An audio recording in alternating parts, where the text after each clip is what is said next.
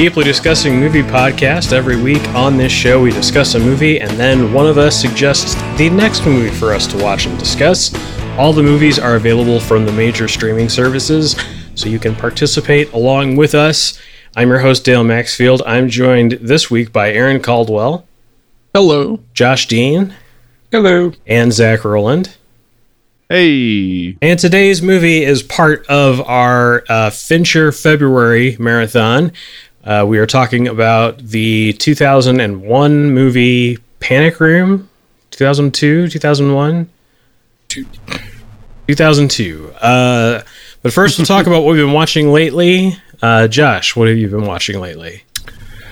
Well, I've continued my slow descent into hell by watching Justice League. Yes. Why though? So great. Making your way to Wonder Woman 84. Exactly. Oh, boy. That's exactly right. And maybe it's Stockholm Syndrome or something, but I didn't dislike it as much as I thought I was going to. Yeah. I didn't say I liked it All necessarily. credit to I'll Joss take it. Whedon. I'll take it. Yeah, exactly. That's what I think I liked was anything that he added to it. Because Oh, boo. Get I out mean, of here. it's better than anything Batman versus Superman had. yeah, I exactly. will murder you. I don't care, dude. That was garbage. The extended cut is one of the best features ever made. Wow. If you've never seen anything Batman related, Have you ever seen The Light of Day? yes. Wow. Have you ever danced with the devil in the pale moonlight? Yeah. Speaking of terrible movies, Batman versus Superman. I'm so sorry I even brought it up at this point. But the other thing I watched was Let Them All Talk, the new Steven Soderbergh movie, mostly improvised with Meryl Streep, Candice Bergen, and Diane Wiest. So a cast I really related to on a personal level. I've always seen you as kind of a Diane Wiest. You know, it really, yeah, she speaks to me. It turned out way more likable, relatable than I thought it would be. But yeah, if you just like whatever septuagenarian ladies walking around shooting the shit, then it's not a bad 2-hour movie. Nice. Yeah. Zach, how about you? I've been a busy boy, and I've really just been crushing the streaming situation. And so I don't know where to begin. Happiest Season ties in very nicely to Panic Room because it is Kristen Stewart's new holiday film on Hulu. Not terrible, not great. Okay. It's somewhere in there. I thought that was a nice little connection, at least in terms of the movie that we had for today. Mank on Netflix per Dale's request, or I guess suggestion, but request as well. I'm really glad you recommended this. Honestly, I would have never watched it had you not recommended it to me, and I thought it was phenomenal. Yeah, I only watched it because David Fincher directed it. Otherwise, I wouldn't really have been interested in it at all. Mm-hmm. So, anything? I think that it was. I think that it was just fun to watch. Like, it wasn't. I feel like that time period to me always feels like it's going to be slow or boring to watch, and it was so, I don't know, manic in a way that I felt was controlled. In terms of like the story, I'm not necessarily any more in favor of flashbacks with storytelling as a lot of us are here. But I didn't mind it, at least with Mank. I guess it helped to fill in that context for the situation at hand, but also there's so much of it that has like political commentary to our current status of the world that I thought was like, I don't know, just well done. And Fincher, of course, then ties in too with the movie today. Yeah. Well, they also sort of structure the movie like Citizen Kane, so it's kind of aping the same look and feel as a Citizen Kane type movie, and that's why you have all those flashbacks. But then they also they always tell you how much time has passed, or like there's always text on the screen telling you when this was, and to me it was like I eventually just kind of gave up trying to keep track of when things were in the story and just let the story happen. And the story was interesting by itself, so all of that was fine. Yeah. But like as far as David Fincher movies go, it's not. It didn't really like. I think it's a really fine technical achievement. I don't think it's a great movie that I'd want to watch again and again. It might be something that would be worth watching as a double feature with Citizen Kane, just so you had more so it was kind of fresh in your mind going into it. But right. I also thought it was maybe possibly a commentary on his time with Alien 3, because there was a lot of like the studio's this and the studio's that. Oh yeah. Which I was like, I get your nods there, guy. Yeah. A couple more. The Hillbilly Elegy on Netflix. Directed by Ron Howard. I didn't hate it. I didn't think it was as bad as everybody said it was, but it wasn't anything to write home about. The old Wonder Woman 84. I mean, I just, like I'm starting to lose faith in my own faith. Yeah, you didn't like Wonder Woman 84. No, I did not. It was hard to watch in a lot of ways for me. And I also didn't like Birds of Prey. So I haven't liked the last two films that DC has produced past Shazam. So you didn't like the good DC movies. Okay. I don't like your face, Aaron. Good to know. Wonder Woman's not a good... Wonder Woman 84 is not a good DC movie. And then also on HBO Max, Midway, which I think came out last year, but I finally got a chance to see it. Good giant battle movie. Obviously fictionalized for storytelling purposes in terms of lots of the little moments and whatnot. But overall, I thought was pretty well done. Yeah. And then last one, Soul on Disney Plus, the new Pixar film. I thought was really good. Yeah, I thought it was well done. It was an interesting story. Maybe not my favorite Pixar film, but definitely a good step for them to take in terms of just diversifying their canon and making another great film. So, yeah. Was it better or worse than Colossal? Because that had a lot to do with Soul as well. I can't really make a comment. All right, then. Aaron, how about you? I also watched Wonder Woman and the Monkey's Paw. What? Wonder Woman 1984. It was fine. It was fine. That was that's about as good as any DC movie gets. Well, it's like the record-setting opening for 2020. at like $16 million, it set the record for post COVID in quotes movie releases. I rewatched 1917, which I actually really enjoy that movie. I love that movie. There's just something about that movie that gets me, man. I cry through the whole damn thing. And then Agreed. I watched a horror movie called Tragedy Girls on Hulu. Really, really fun horror movie. If you like that genre, definitely check it out. What's that one about? It's about these two girls that they run a Twitter account called Tragedy Girls, where they supposedly, I guess they also have a podcast, so it's never directly mentioned, but they are obsessed with like murder statistics, and they're just dead set that there is a serial killer in their town. Okay. And the town is just like, nah.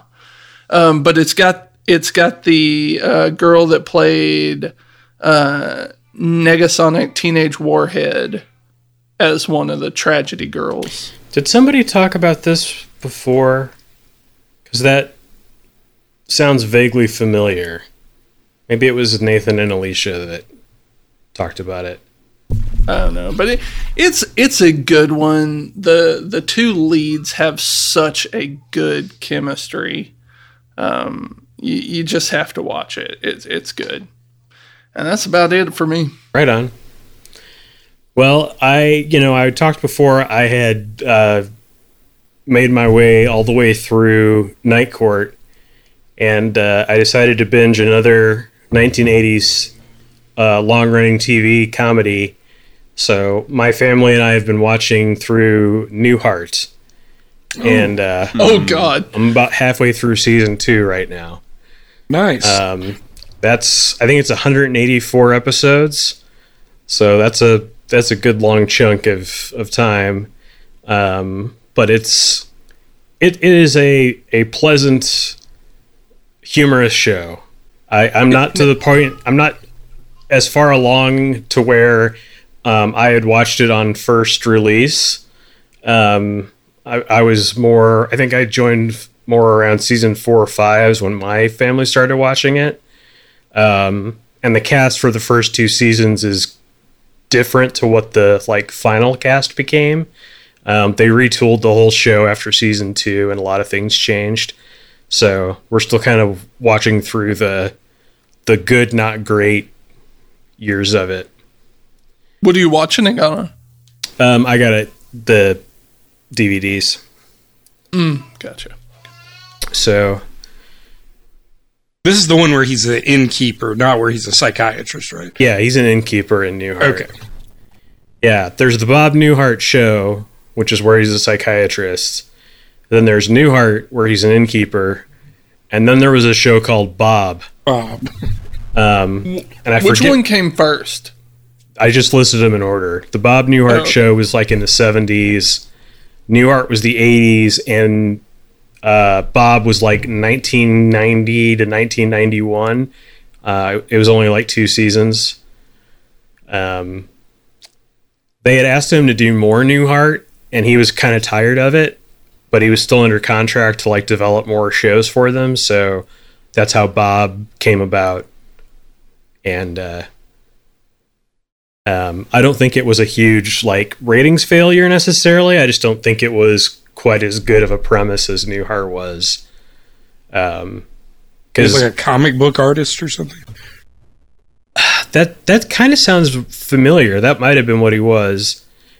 Because in the Bob Newhart show, the thing about him being a therapist was just it's funny to watch Bob Newhart deal with crazy people, react to crazy people. And that's what Newhart is as well. He's an innkeeper, so there's always new people coming into the inn. And then after season 2, he also hosts morning TV program. So there's extra people for him to interact with and add into the show, but it's interesting. And then beyond that, I'm going to go ahead and admit it. I have started watching the latest season of 90 Day Fiancé. But the movie suggested for this week was Panic Room. We're doing an all David Fincher and more specifically sort of the underappreciated David Fincher films this month. Panic Room, of course, came out in 2002. It stars Jodie Foster and Kristen Stewart and Forrest Whitaker, Jared Leto, and Mr. Raoul, Dwight Yoakam. So, interesting movie, bottle movie. It all takes place inside this insane apartment that probably could not exist in Manhattan, but somehow does. Let alone for what Jodie Foster could potentially pay for it. No matter how rich her husband is, it's an incredible waste of space for just 2 people. But there it is. Well, Josh, let's start with you. What did you think watching Panic Room again? So this is the first time I had seen it since the theater, actually. Yeah. And it still holds up to me as just a solid thriller. I guess I was reading about people's various theories about feminism and the surveillance state and stuff like that, but honestly, I don't think it had anything on its mind besides being a thriller. top-notch thriller. Yeah, right? Hitchcockian kind of suspense. Really good performances all the way around. Jared Leto makes me so happy when he gets hurt in David Fincher movies. I think he's actually good in this. Oh, absolutely. He makes me despise him, though. Yeah. Such a good performance. Dwight Yoakam's scary as hell in it. Yeah. And just... Were those his fingers he was picking up at the end? Okay, God. When he finally gets out of the room, there's like 2 fingers that he picks up off the ground. God, I was hoping I saw that wrong, but I was like, okay, yep, that makes sense. Kristen Stewart, obviously I didn't know who she was when I first saw this. Right, so, nobody did. She was like 19 or 20 when they made this. Right, yeah. Very impressed with her child acting, and Jodie Foster. I don't think I've ever seen her in something I haven't liked. Her performance, even if the movie's shit, she's usually really good in it. So yeah, I really enjoyed revisiting this quite a bit. I feel like Forrest Whitaker was sort of the most like straightforward, normal character out of everyone, and everybody else had some kind of over the top personality quirk or character trait going on, whereas he was just sort of like you learn through exposition and stuff like that he is in a bad financial situation and has to do this job for the money. Right. But he's like by the end of it, when the police like catch him out back, you're sort of like, you're like a little sad for him. Like you kind of wanted him to get away with the money at the end. And apparently test audiences hated that ending. They did not. They wanted to see him get away with it, but it was too late to reshoot anything. Oh. So they had to try to pick takes where Whitaker looked less sympathetic, but it didn't work. Yeah. I would have chalked it up to David Fincher just said no. Like that's the end of my movie. Right. But he did. I mean, he didn't write the story or anything, and I don't know, how much of a final cut he had in this. I'm sure he was a lot more demanding about having final cut after the events of Alien 3. So, absolutely. Aaron, how about you? I remember back when this movie first hit theaters, everybody was telling me, oh man, you got to go watch it if you like things like Die Hard. This movie's amazing. It's actually very similar to Die Hard, weirdly similar to Die Hard. I was like, it's got Jodie Foster. Of course I'm going to go see it. Like, she can't make 2 contacts. So, whoa. I hated every... No. Shots fired. Are you talking shit about Contact? I am talking shit about Contact. Well, wow. Let's finish this out. This is Aaron's final appearance on the Deeply Discussing Movie Podcast. Told you guys. I knew this day was coming. I hated every second of Panic Room. Literally every second. I hated the credits. I hated everything about it. It's just so terrible. Like from the setting to the story to the acting, literally every character in this movie was stupid, like beyond words stupid. Everybody, literally everyone was stupid. Like, Jodie Foster sticks half of her body into a ventilation shaft full of propane and lights a match, and somehow that doesn't burn her, but it burns Jared Leto. Let's just toss that to the side. It burns her. And it was so bad, just start to finish. fucking Forrest Whitaker works for the Panic Room Company, literally, according to Jared Leto's character, made this Panic Room, and he has no idea how to get into it at all. It's so bad. And then the husband comes in later, who we have spent the first 30 minutes of this movie figuring out that he's a cheating piece of shit. And then he gets his ass whipped by Dwight Yoakam in a $2 ski mask. And we're supposed to feel sorry for this guy. We're supposed to be like, oh no, Jodie Foster, get out there and make sure he's okay. I don't know that we are supposed to feel sympathy for him. Then we're more like we're hoping that he can like save the day in some way, but that's about it. I watched this movie when it first came out, and it feels the same way today. I get no tension from it because I don't care about any of the characters. You have Dwight Yoakam's character, who isn't menacing at all. He's just kind of over there in the corner like, I'm going to kill somebody. And then you find out he's a bus driver. And Forrest Whitaker's character is the only one that makes somewhat decent decisions throughout the entire movie. And he gets punished for it. And so you're just like, what the fuck? I cannot express how badly I hated this movie. And I was blown away that it was David Fincher. So you saw it based on how much you like Jodie Foster and your belief that Contact was a fluke because it was a bad movie. I'm actually a fan of Contact. But what? I don't know what to believe anymore. I thought I was the Joker in this fucking podcast. I actually like Contact. I pick on the movie because it's ridiculous, but I like it. Yeah, I watched this on the fact that I liked Jodie Foster, and people were comparing it to Die Hard, and I watched it, and I was like, this movie's terrible. I didn't feel any tension whatsoever because, like I said, I didn't care about the characters. Like, why didn't you care about Jodie Foster and Kristen Stewart?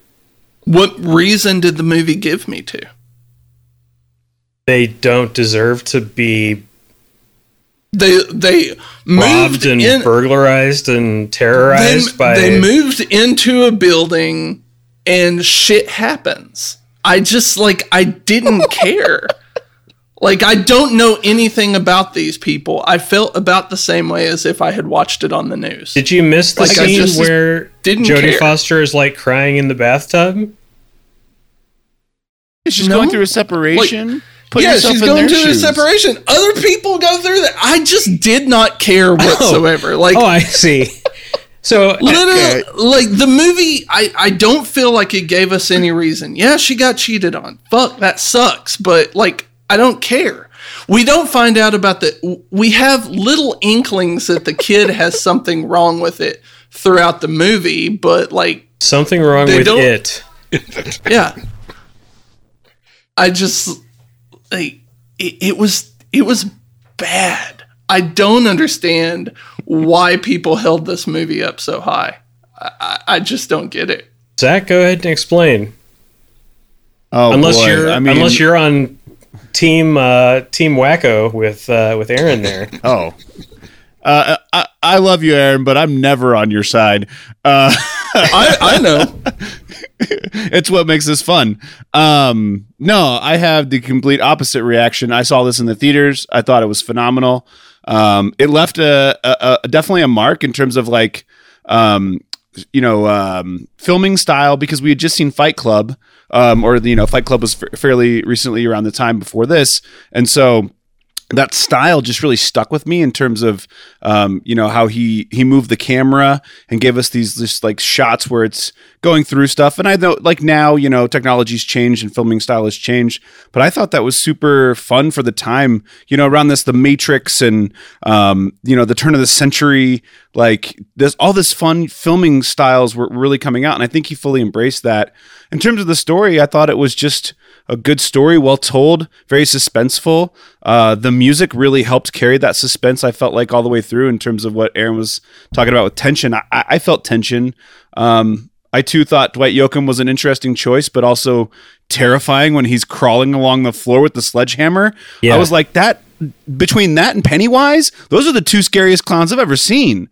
Yeah, so clown is right. There's an IMDb video that came up when I looked at the page for Panic Room that I think they made like as like a promotional thing or just a video for the release of Mank, and the video is what to watch out for in David Fincher movies.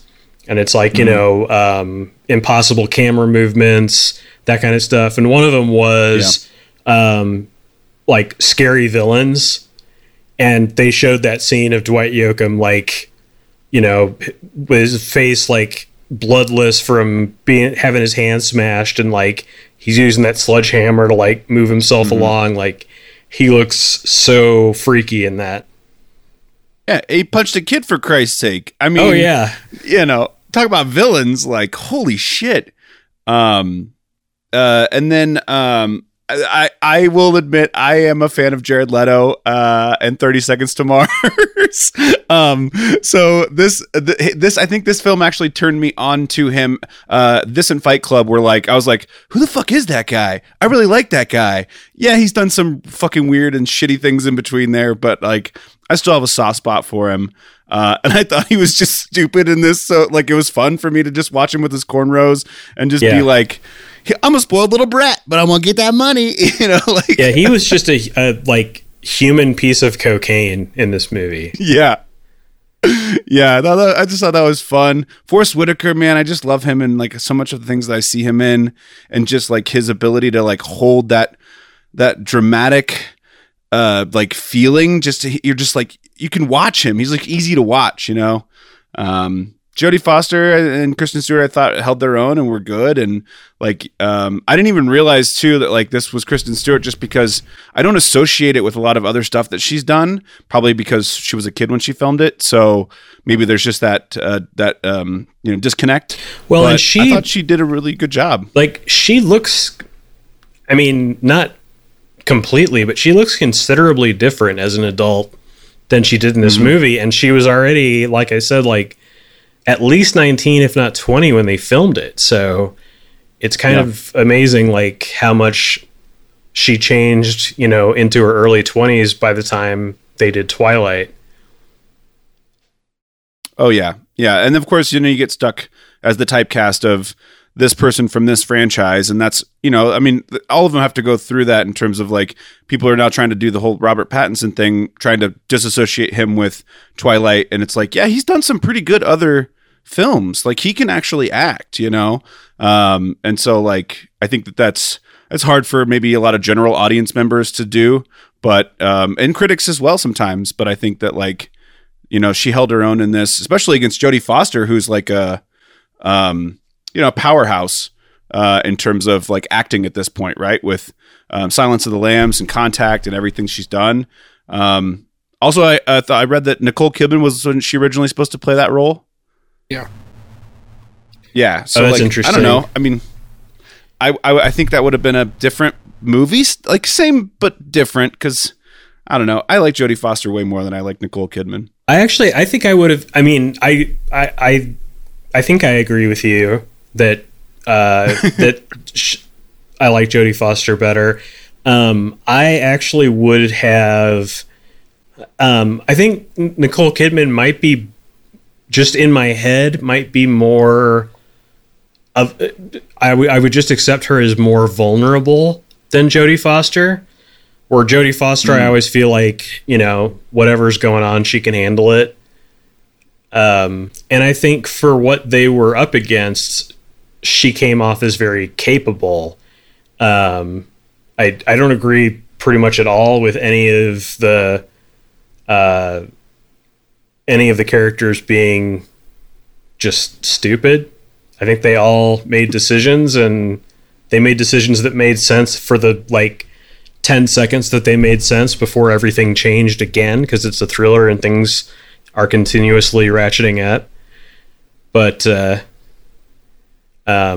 yeah. I was just going to say, apparently when Jodie Foster came on, she had them rewrite the role because it was more vulnerable and less proactive when it was Nicole Kidman.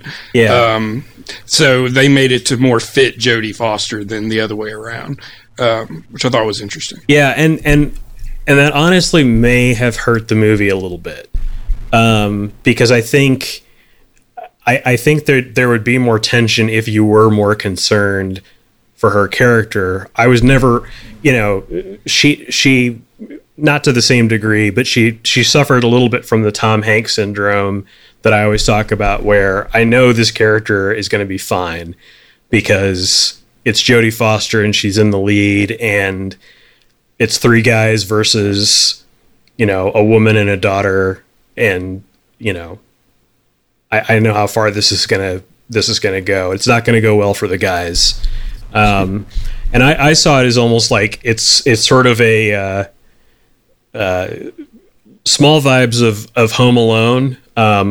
Yes. Big vibes of Die Hard.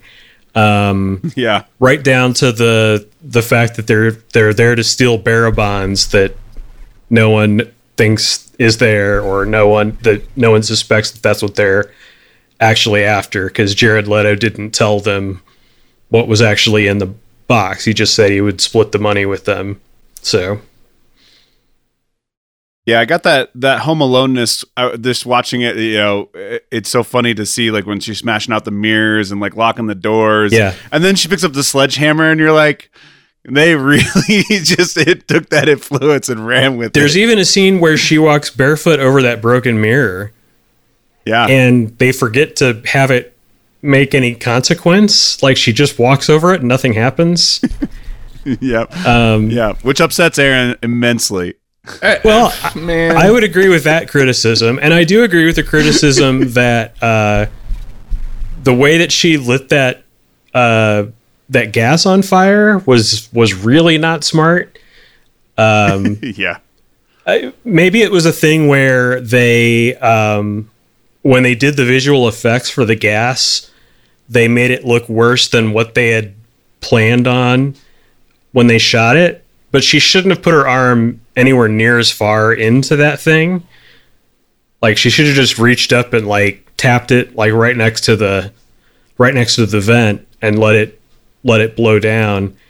And then she does, like, her arm is burned, but not nearly as badly as Jared Leto is burned. And that effect overall is kind of like, I think it's solid enough for 20 years ago, but you can kind of see the fakeness of the fire now, the CGI-ness of the fire. I mean, just knowing how David Fincher shoots and knowing how they do those impossible camera moves, like, I was like, that's a CG door, that's a CG railing. These countertops aren't in this room at all. They're all put there in post. The camera can't go there. The but none of that took me out of it. The scene where she lights the propane and it blows up the wall. That scene to me is completely undercut by the very next thing that happens. Because after it explodes and everything is fine, she looks at Kristen Stewart and she's like, don't ever do anything like what I just did. Like, they might as well have played a damn laugh track. Well, I was like, is this a comedy? I was very confused. Like, the feelings that I got from that scene were just... It was confusing. It made me laugh. I thought it was like an action one-liner kind of thing. And also, I mean, she's right. Never do that. It's a terrible idea. One of the scenes I wanted to talk about was when the cops show up and her fluctuation of accent. I couldn't tell if she was doing like a Starlet, like she slipped like into the Starling character a little bit, and then she sounded like herself, and then she sounded British for a hot second. Anybody else pick up on that? No, I just picked up that she was pretending to be like woken out of a deep sleep at first, and then it was I tried to keep my eyes open as long as she did when the guy was like, it would be safe if you started blinking and signaled us that you were wrong, and it's like I made it, but it was not easy to keep from blinking for that long. Yeah, no, I just thought it was an interesting scene. I'm sure it's probably just me nitpicking on little, and it didn't take me out of the movie. I just thought it was funny how she was like trying to portray being sleepy. So like, I guess to her, she's like trying different accents or like different ways to talk or whatever. Yeah. Like, she's like, I'm fine, officer. I'm very okay. Everything's good here. Yeah. Yeah. I wish the officer would have been like, "Ma'am, if there's something you need to say, change your accent, and we will know." I think the movie has some flaws for sure. I think that there are some points that drag, where the tension's kind of lost, or they stay on some particular problem for longer than they should. It's kind of a lot that she like gets out of the panic room and back in so many times. That started like pushing believability. Because she gets out successfully twice and gets back into it. And then the third time she leaves is when they get in there and they're trapped in there with Kristen Stewart, who's having a diabetic attack or whatever. Yeah. Yeah, I don't think they specifically state it, but that makes the most sense because they talk about her not having eaten anything. So when she gets into bed at the beginning of the movie, when like Jodie Foster tucks her into bed and says, "It's disgusting how much I love you," that whole scene, Kristen Stewart asks her to turn like the light on, or like there's not enough light, leave the lights on. And when she like finally rolls over and sort of settles into bed, you can see the face of her, what's on her wrist. It looks like a watch, but it's actually a glucose meter. So it says 70G on it. And that number like continues to drop as the movie goes. So they don't like come right out and yell it at the audience, but it's definitely there. It's established that that's what the issue is. And going back, there's a nice little moment when they're having dinner and she's drinking Coke, and Jodie Foster's like, that's enough of that for you. Which you think that's just a parental thing, but then you're like, oh, no, okay. It's a health thing, too. I had no idea. Yeah. Jodie. One thing, Dale, to jump back to the house when you were talking about, just because, oh God, when I lived in Manhattan, it definitely was something. Like, I've been inside of brownstones in Manhattan, and yeah, they're not that decadent. They're very nice, but like that. Yeah, that thing is created in a way that's like, who could ever afford something like that in Manhattan? Even at that time period, it was just, I think I looked it up now. That house is worth, or the exterior house or whatever is worth like 7.2 million or something like that. And you're just like, what? Yeah, but the interior was not a $7.2 million brownstone. That was like a $200 million brownstone. Yeah. The inside was with crazy elevator, big. Yeah. Insane. I mean, I got to see some really cool places in New York, and I also really enjoyed just like, them talking about the whereabouts in New York, like what, where they were at, or what side of the park they were on. Because I actually lived pretty close to Central Park when I lived in Manhattan. And so like, it's fun for me is to watch films that are set either in Los Angeles or New York, because I'm always like, oh, I've been there, or, oh, I know where they're talking about, or, any of that kind of fun stuff. But yeah, that was it. I just couldn't imagine going into something like that with just two people. And just the amount of room and space you'd have, it's like, it's insane. Yeah, let alone Manhattan. Like anywhere, that's an insane, like, you know, and it doesn't feel like they can afford like a cleaning staff or something. Like, how are the two of them going to maintain that place? And one of the giveaways that it's not a real brownstone on the inside, and that it's a set, is just how clean everything is. Like nothing in New York is that perfect.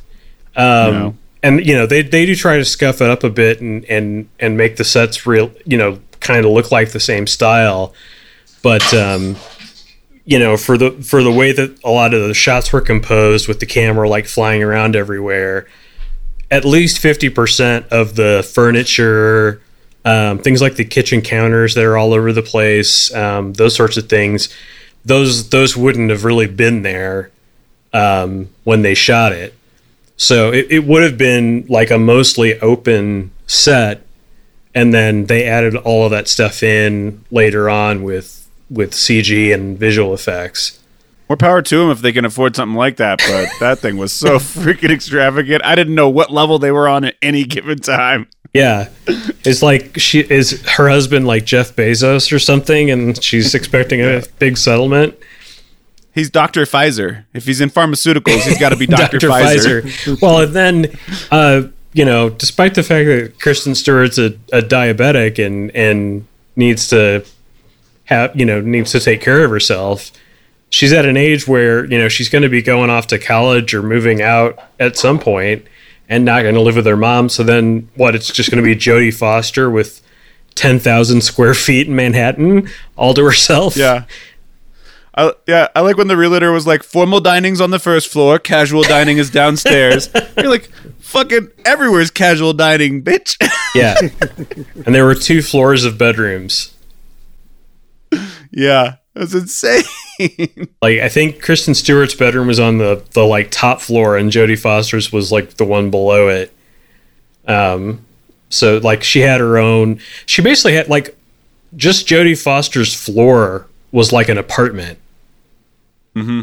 Like it had a bedroom. It had a giant bathroom with a claw foot tub in it. I don't know. It's a silly thing to get stuck on, but it was very humorous. Like the whole showing, you know, because you have to establish the house and how everything's laid out. That's really important to the rest of the movie, and understanding where people are and that you've got those security cameras and all of that sort of stuff, and that the panic room exists. And it would have been, you know, the movie wouldn't work if it was in an actual Manhattan, an actual Manhattan residence, because there'd be no way to like sneak out of the panic room, go somewhere, and sneak back into it without, you know, knocking over all of the stacks of old newspapers and trash and everything else that's all over everything in New York. Yeah. I love that it was a state-of-the-art panic room with like the laser door. I love that it was the state-of-the-art panic room with like the laser door and everything, but still had VHS for recording. Yeah, that was awesome. It was also funny that the laser, so it doesn't close on things, was only at like head level and ankle level, so that they could smash Dwight Yoakam's hand. Like his hand wasn't touching the laser when it closed, so it closed on him. Just so funny. Yeah. It's like, what happened to the pets? Well, one of them jumped right at the wrong time, and yeah, we're burying half of Fluffy tomorrow. So yeah, I wrote down a couple of things. I did write down the whole "promise me you'll never do anything like that" line to remind me about the fact that Jared Leto somehow got more burned than Jodie Foster, and that the flame effects are starting to age poorly. that title sequence, that's a very David Fincher type thing to do, and a lot of people have copied that sort of style since then. But the idea of those letters not only hanging in space and being sort of aligned to the buildings that they're next to, but they also have like realistic shadows, and realistic shadows are cast on them from the things they're around, so that the titles actually look like they're just actually hanging in the air instead of just normal text over the top of the movie. And I also made a note that this movie was sponsored by Evian. Because every time someone took a drink of water in the movie, it was from an Evian bottle. Kristen Stewart had an entire mini fridge full of Evian. Yeah. I was like, there was just a lot of a bottle of water in that. Which is crazy because Manhattan has like the best tap water on Earth. So it's very strange that they were drinking Evian. Right. When she goes to take the Advil or whatever, and she takes she drinks right out of the faucet, I was like, hell yeah. That's what you do in New York. That's what you do. But yeah, when Jodie Foster came to wake Kristen Stewart back up, the bottle that she had like left out for her for the night, like the cap was off and like a sip had been taken out of it, like in the amount of time between when she put her in bed and when she came back. And it made me wonder, it was like, she has a mini fridge in her room, so you put this cold bottle of water on top of the mini fridge so that it could warm up for her for the night. Like, why can't she just go into the mini fridge and get what she needs out of there? It's strange. Helicopter mom moment. Strange things. We're finding like the weirdest things to talk about with this movie because it's too good to it's too good to come up with anything else like that. And Aaron, you can make that face all you want, but you started your whole pitch with, Jodie Foster had only screwed up once before with Contact. And I even stopped you, and you insisted that you didn't like it and that it was... Contact was funny. Everybody makes fun of Contact. What? Literally everybody. That has been a joke for years. Maybe McConaughey in Contact? Maybe? Mostly the joke revolves around the alien taking the form of her father. There's a shit ton of TV shows and movies that, none of that stupid Contact shit. It's just a joke. I think that about says it all, and more. Maybe more than I expected on Panic Room. I expected this to be a fairly unanimous conversation, and so it's interesting that it wasn't. We'll see about next time as we continue Fincher February with our next film, The Game. So get ready for some Michael Douglas game action. But for Deeply Discussing Movie Podcast, thanks everyone for participating in the discussion. Thanks everybody for watching, listening, hearing, whatever other senses you involved in this process. And we will see you on the next Deeply Discussing Movie Podcast.